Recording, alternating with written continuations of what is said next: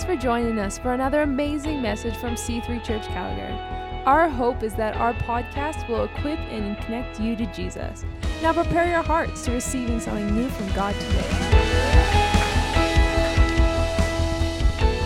All right, as Pastor Kelly said, my name is Brad Ulrich, and my beautiful wife, Shelby, and our little baby boy, James, get the privilege of serving as part of the East Village leadership team under the incredible leadership of Pastor Stephen and Brittany Flight. And so it's been an incredible 6 months so far with us being down there. And just a little shameless plug, I gotta say, if there's a night you wanna be at East Village, it's tonight, because Shelby's speaking tonight. And she's gonna kill it. It's gonna be amazing. So if you do wanna come check it out, come check that out. We've loved being a part of that team. And as God's begun to do things downtown in our city, we've seen a community build down there, people from the East Village community coming to check it out.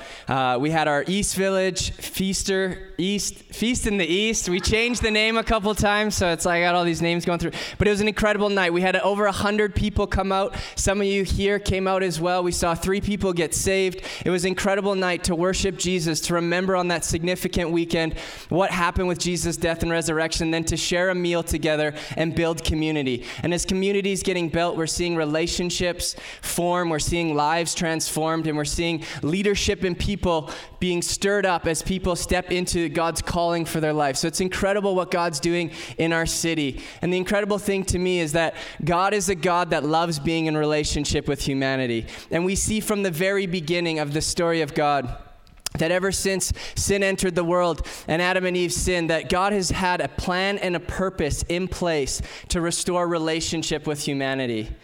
And this morning, as we speak about who Jesus is, we're reminded that God sent his son Jesus so that bridge could be extended for us as part of that plan of God to restore relationship with humanity. So we get to join in and to be a part of that. And it's so incredible to me that God would send his own son so that we could have a relationship with him, so that our relationship with God could be taken to another level. And as we talk about Jesus today, what I'm going to be speaking about is Jesus as a countercultural figure. And what do I mean by that is Jesus is a countercultural figure because he's willing to go to the places and associate with people that others aren't. Because Jesus' message of salvation is for all people. Additionally, I'm saying Jesus is a countercultural figure because of the language that he uses. Jesus uses clear, simple language that we can understand. But he's not just speaking from a natural meaning of the word, but he actually has a spiritual connotation to the words that he speaks to people. And today we're going to be reading through John chapter 4. So if you have your Bibles, I'd ask you to open those up and turn there with me. But in John chapter 4, we get to see Jesus as this countercultural figure, willing to go into a place where others aren't willing to go, to speak to people that others aren't willing to speak to, and to do it with a language that speaks of an eternal significance, because he's speaking of a spiritual kingdom and its precedence over the earthly kingdom. And so if you just want to turn with me to John 4, we're going to get right into it this morning. And so we're just going to read the first 6 verses to start. And it says in John 4, verses 1 to 6. I'm reading from the NRSV. The NIV is on the board, on the screen. So there might be a few words, but the same meaning is there. So now when Jesus learned that the Pharisees had heard Jesus is making and baptizing more disciples than John, although it was not Jesus himself but his disciples who baptized, he left Judea and started back to Galilee. But he had to go through Samaria. So he came to a Samaritan city called Sychar, near the plot of ground that Jacob had given to his son Joseph. Jacob's well was there, and Jesus, tired out by his journey, was sitting by the well. It was about noon. So just before we continue on, I want to give us a little bit of context of what's happening in this story. And so if I'll just ask for the map to get put up on the screen. And so we see the authors talking about Jesus is currently in Judea, which is the southernmost province at this time. And he's got to go to Galilee. And Galilee's actually the area where most of Jesus' ministry takes place. So if you're reading through the gospel accounts and you're seeing these stories of Jesus, the predominant amount of these stories that take place in Galilee. But in John, we get a glimpse of Jesus leaving Jerusalem, and he has to go on a journey. And the author makes a point of saying, but he has to go through Samaria. So why would this matter? Why would the author point this out? It has to do with the people that are living in the region of Samaria. These people are the Samaritan people, and it has to do with understanding how the Jewish people actually viewed the Samaritan people. Now, the Jews viewed the Samaritan people as a mixed race people group, people that were inferior to the Jewish people.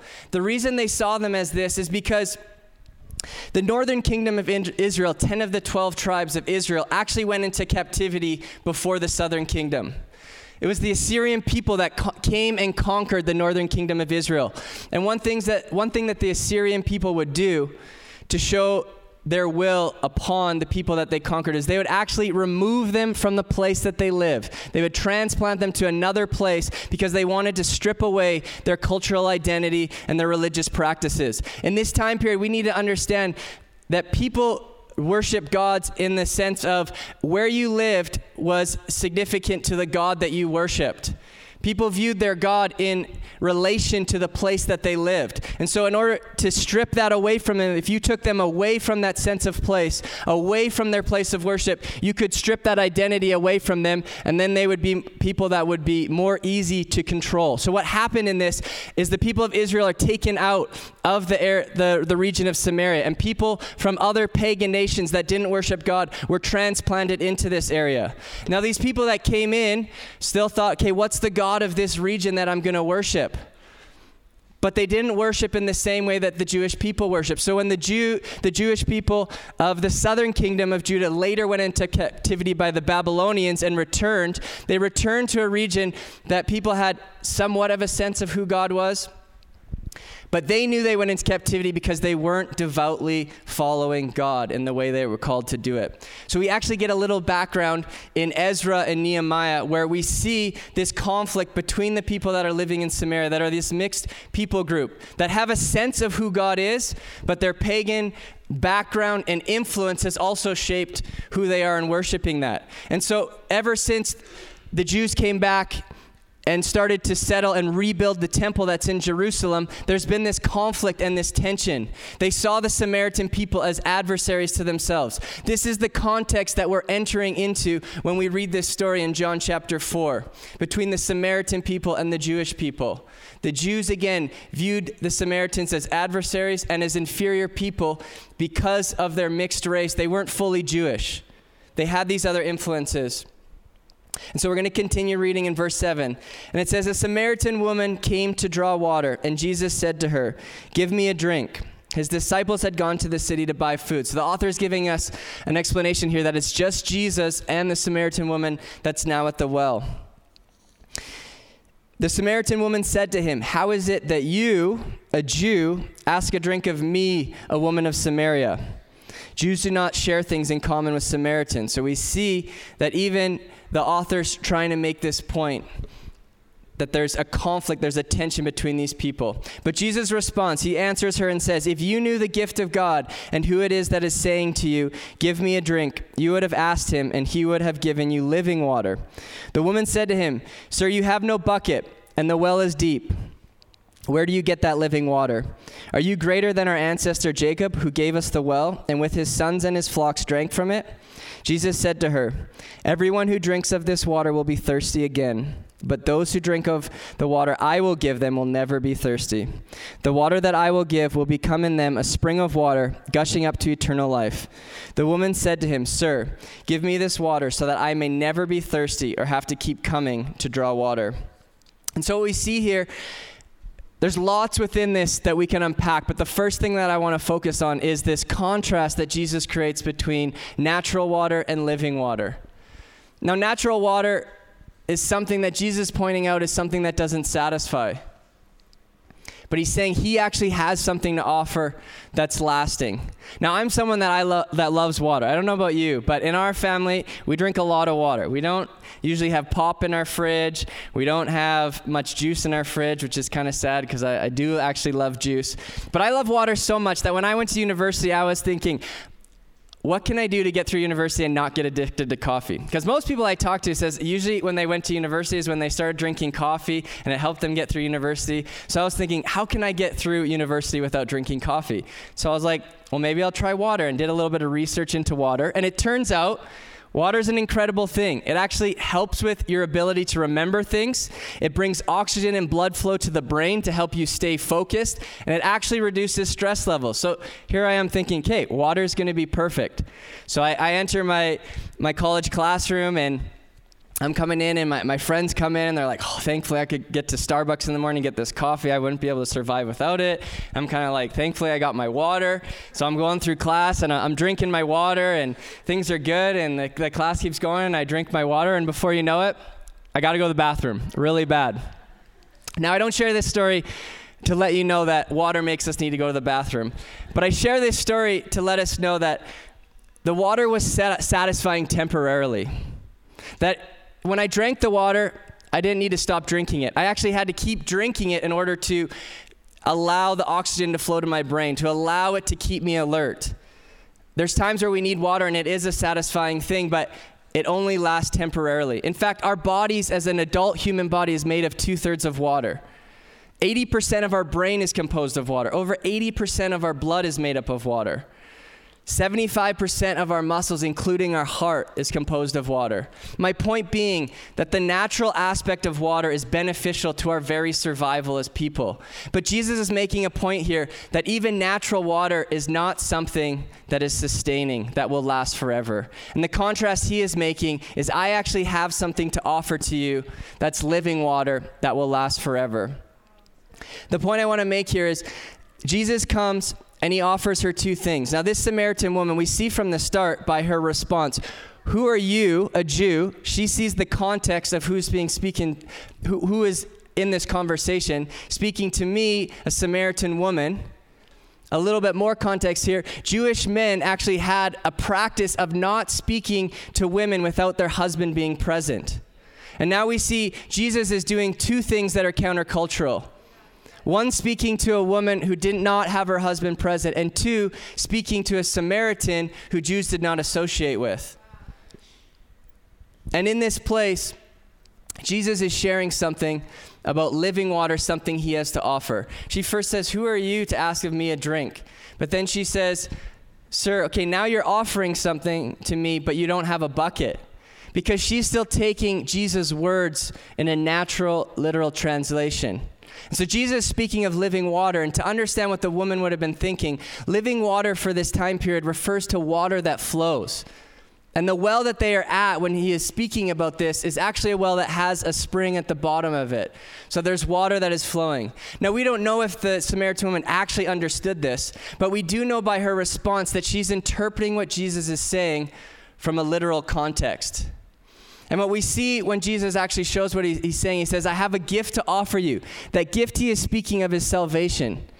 And he says, I have living water to offer you. The living water he's actually speaking of is the Holy Spirit. So again, we see this countercultural aspect of who Jesus is, speaking a language that she could understand, but with a spiritual meaning. And the reason that we know that Jesus is actually speaking about the Holy Spirit when he speaks about living water is because we can see a few chapters later in John chapter 7, verses 37 to 39, where John actually explains this for us. And it says, Jesus proclaimed, as the scripture has said, out of the believers' hearts shall flow rivers of living water. And then the author of John confirms this when he says, now he said this about the Spirit, which believers in him were to receive. For as yet there was no Spirit because Jesus was not yet glorified. And so the reason John is speaking about it in this way is because the book of John was written after Jesus' life. But John's taking something that's a message of Jesus with spiritual connotation, saying this living water he's speaking of is the Holy Spirit. And when we read in Acts chapter 1, we see Jesus, when he's leaving his disciples, actually says, I have something to leave with you. I need to go because there's something greater that is coming, and until I go, it can't be sent, and that's the Holy Spirit. And in Acts chapter 2, we see at the day of Pentecost that the Holy Spirit was poured out on people that believed in Jesus. And we have that access to the Holy Spirit today. But to get back to our story, the woman didn't quite realize what Jesus was speaking about yet. Because again, Jesus was a countercultural figure. He was willing to go into a conversation that Jews didn't go into. And he was willing to speak in a language that was different than how people would have spoke to her. We're going to continue reading. she's asking for this water because she wants to not have to come back to the well. But Jesus wants to get to the deeper root issue of what she's searching for. He says, Jesus said to her, "Go call your husband and come back." The woman answered him, "I have no husband." Jesus said to her, "You are right in saying I have no husband, for you have had 5 husbands, and the one you have now is not your husband. What you have said is true." The woman said to him, "Sir, I see that you are a prophet." Now, I don't believe Jesus is calling out her history and her past with relationships to condemn her. Jesus actually sees that in her life, she's been thirsting or seeking for things in her life to try to fill that void that she has in her life. He's able to get to a deeper root issue of what she's dealing with. We see in the context of the conversation that it changes for her in opposition of, "Who are you to ask of me a drink?" to the response of the language she even uses changes when she says, "Sir, what is this gift you have to offer me?" And then now she says, "Sir, I see that you must be a prophet," because he spoke to a deeper part of the issue she was struggling with in her life. And she saw that this Jew wasn't coming to condemn her for the way that she worshiped, wasn't coming to condemn her because she was a Samaritan or a woman, but was willing to get into her world to speak into her life. And by her recognizing that he was a prophet, it actually unlocked something significant in this story for us. And that's in understanding the Samaritan people's understanding of who God was. The Samaritan people only believed in the first 5 books of the Bible, the Torah. And in these first 5 books of the Bible, they believed that the last prophet was Moses, and that the next prophet that was to come after Moses would be the promised Messiah that was coming. So by the fact of her saying, "I can see that you are a prophet," she's hinting at the idea that you might be the very Messiah that we've been waiting for. And so her response doesn't go to, "Who are you to speak of my relationships and my history and the things I've gone through?" She actually recognizes that he must be a prophet and shifts to a question that all Samaritans would have had, which is, what is the proper place of worship? How can I come before God to be in that relationship that I'm seeking to be able to worship God? And so she asks him a question about where the proper place of worship is, because the Jews believed the proper place of worship was in Jerusalem, and that's why they came back and rebuilt the temple there. But the Samaritan people believed the place of worship was to be at Gerizim, and that's the mountain where they're at, where this well is. And so she asks this another question that would have been tension between the Jews and the Samaritans about where that proper place of worship is. And Jesus answers in such an incredible way that's countercultural. He says, "Woman, believe me, the hour is coming when you will worship the Father neither on this mountain nor in Jerusalem." Jesus doesn't choose to condemn her and use the scriptures to say, here is why the proper place is Jerusalem, because of what God has done with his people and why it's supposed to be here. He does something countercultural because he knows where this woman's at, and he sees her thirst for being in right relationship with God. And so he addresses her by saying, the physical place is not what matters in worshiping God, but rather it's about the way in which you worship. And we see this when we continue reading in verse 23. So Jesus continues saying, "But the hour is coming and is now here when the true worshipers will worship the Father in spirit and truth. For the Father seeks such as these to worship him. God is spirit, and those who worship him must worship in spirit and truth." The woman said to him, "I know that Messiah is coming, who is called Christ. When he comes, he will proclaim all things to us." Jesus said to her, "I am he, the one who is speaking to you." So first of all, we see here Jesus speaking of what true worship is. He says true worship is in spirit and truth. When he speaks of being in spirit, he's speaking of an internal worship, not something that's external for everyone to see, but the internal positioning of your spirit and your heart. When he's speaking about the word truth, we could also translate that word as genuine. What is actually genuine worship of God? He's actually, by saying worshiping in spirit and truth, he's attacking the superficial, self-centered, hypocritical worship that many of both the Jews and the Samaritans would have seen by some of their leaders, who publicly were showing the way that they worship God, the way that they publicly prayed, the way that they publicly prayed to say, hey, look at me. Look at the great and grand way that I'm doing it that you can never live up to, but you should try to be more like me. Jesus is trying to cut through that. And he's doing it in a countercultural way, by the person he's speaking to and the way that he is speaking to her. And he's trying to show her that from the very beginning, it was never about Israel being separated and isolated to themselves, but as Israel to be a nation that would stand apart from the surrounding nations, to be an example and a model to those that God wanted to share who he was with others. It was always supposed to be an inclusive religion to invite people in.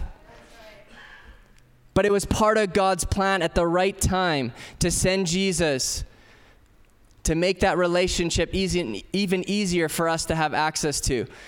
And this woman, after Jesus answers this question, we see that she's already recognized him as a prophet, responds to him by saying, I understand what you're saying. When the Messiah comes, he's going to make these questions clear to us. And in that moment, Jesus reveals to her, I am that Messiah that you've been waiting for. I am that solution to fill the void that you've been seeking for.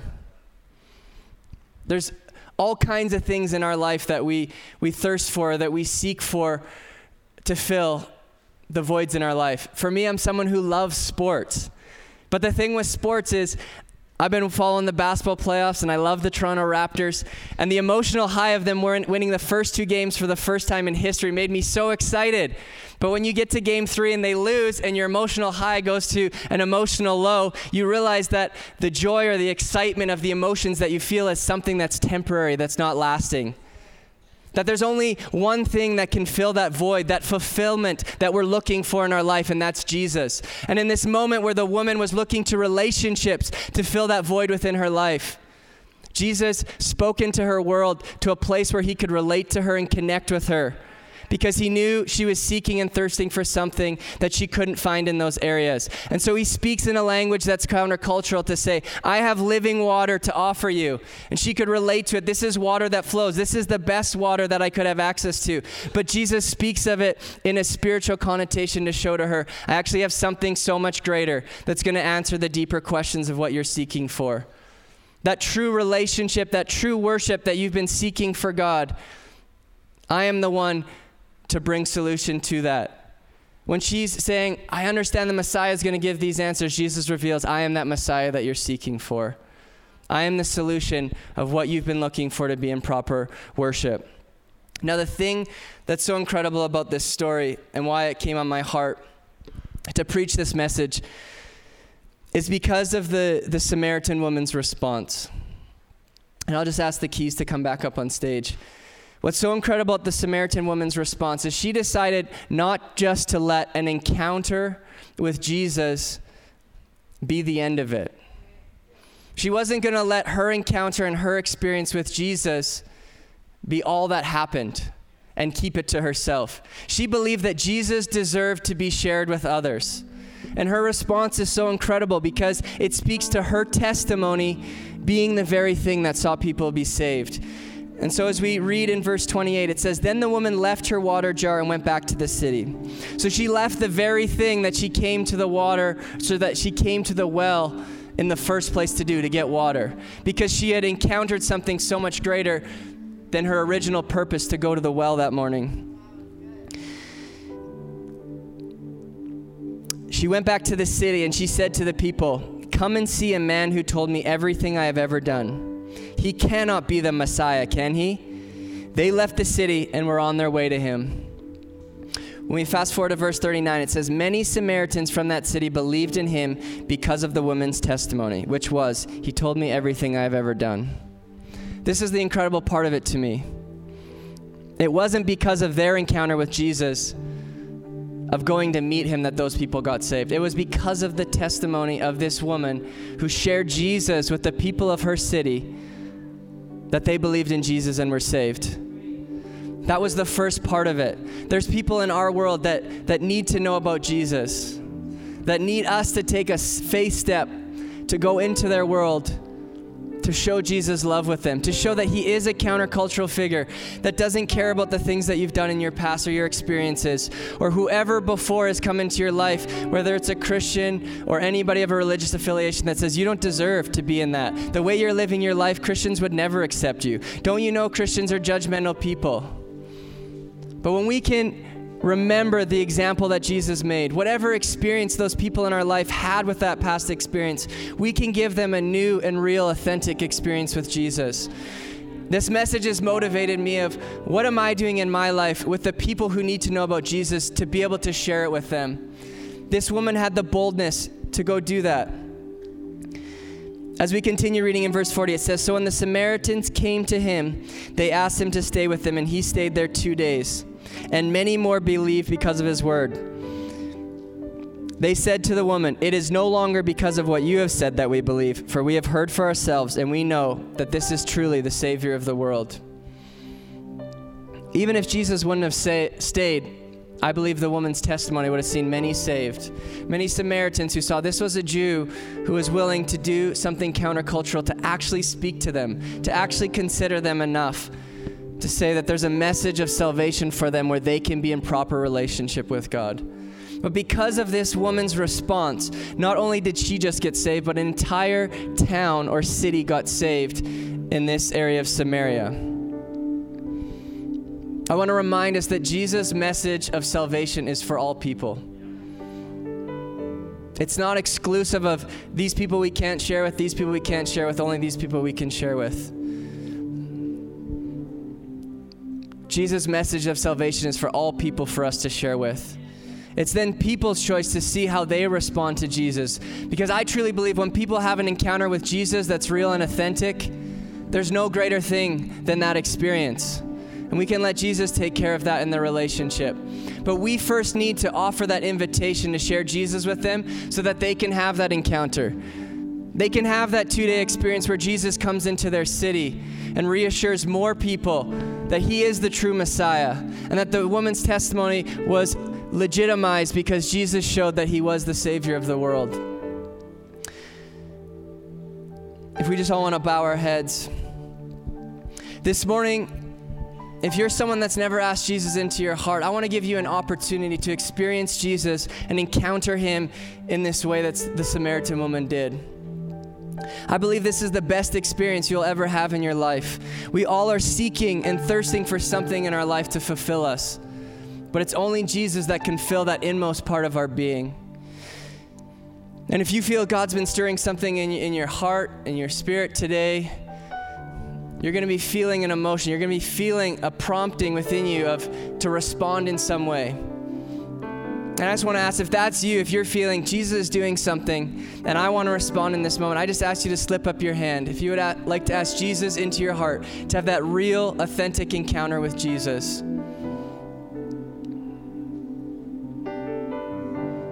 If that's you that God's speaking to, I just ask that you slip up your hand.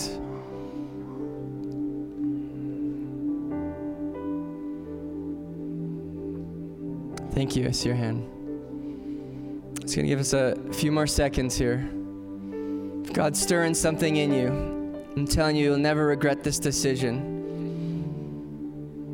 The living water that Jesus spoke about, that Holy Spirit, is a connection point we have that when we're going through our toughest times, our most challenging times, a time when we need encouragement, that God is there for us. He helps carry us through those moments. If there's anyone else who would like to ask Jesus into their heart this morning, I just ask that you take this time to raise your hand. Okay, thank you. If you did raise your hand, I'll just ask you at the end of the service, I'd love for you to come down so that I could pray with you and give you a Bible. But the second people I want to pray for tonight is the people that I feel that this word really challenged me for, and that's if you have had that encounter with Jesus, but you feel from this message, Jesus is calling you to a greater place of sharing Jesus in your world. Maybe that's your workplace. Maybe that's your school. Maybe that's with your family. That something stirred up within you that Jesus deserves to be shared with others. I just want you to stand in where you are, because I believe that there's going to be a time, an impartation this morning, where God is going to use people in this service to see people's lives be transformed for Jesus. All Jesus is asking us to do is to take that faith step, to step out of our comfort zone, to be willing to be used by Him, and Jesus takes care of the rest. If you're someone that feels there's people in my life that need to know about Jesus, I'd ask you to stand, because they deserve to hear who Jesus is. And I just want to pray over those of you who want to stand to empower you and encourage you that you have the tools, that you have what it takes to speak about Jesus to those people in your world. That just like the Samaritan woman who looked at herself as pretty much nobody who would have the opportunity to do this, but Jesus recognized something in her, called out something, and because of that encounter she had with Jesus, a whole entire city got changed. So I just ask if you put your hands out in front of you. The reason we do this is just a posturing of ourselves to come into alignment with what God wants to do. So Heavenly Father, for those that are standing this morning, I thank you, Lord, that you have put a word in their spirit. Lord, that you have equipped them with every tool that they need. And I pray for boldness. I pray for courage in this time, Lord, that the people in their life that you have highlighted today, the people this week, Lord, that you will bring into their life. I pray, Lord God, for that boldness and courage to rise up, that they will share Jesus with those people, that they will open up the invitation, the opportunity to meet you, Jesus. Because, Lord, you are the most incredible gift that we could ever receive. You are the most incredible sustenance of living water that we could experience. And just like the woman experienced it, others in our world need to experience. And the people that are standing, Lord God, and even those who are sitting, they have the tools that they need, Lord, to impact people in their lives, to see their lives transformed. In Jesus' name, amen.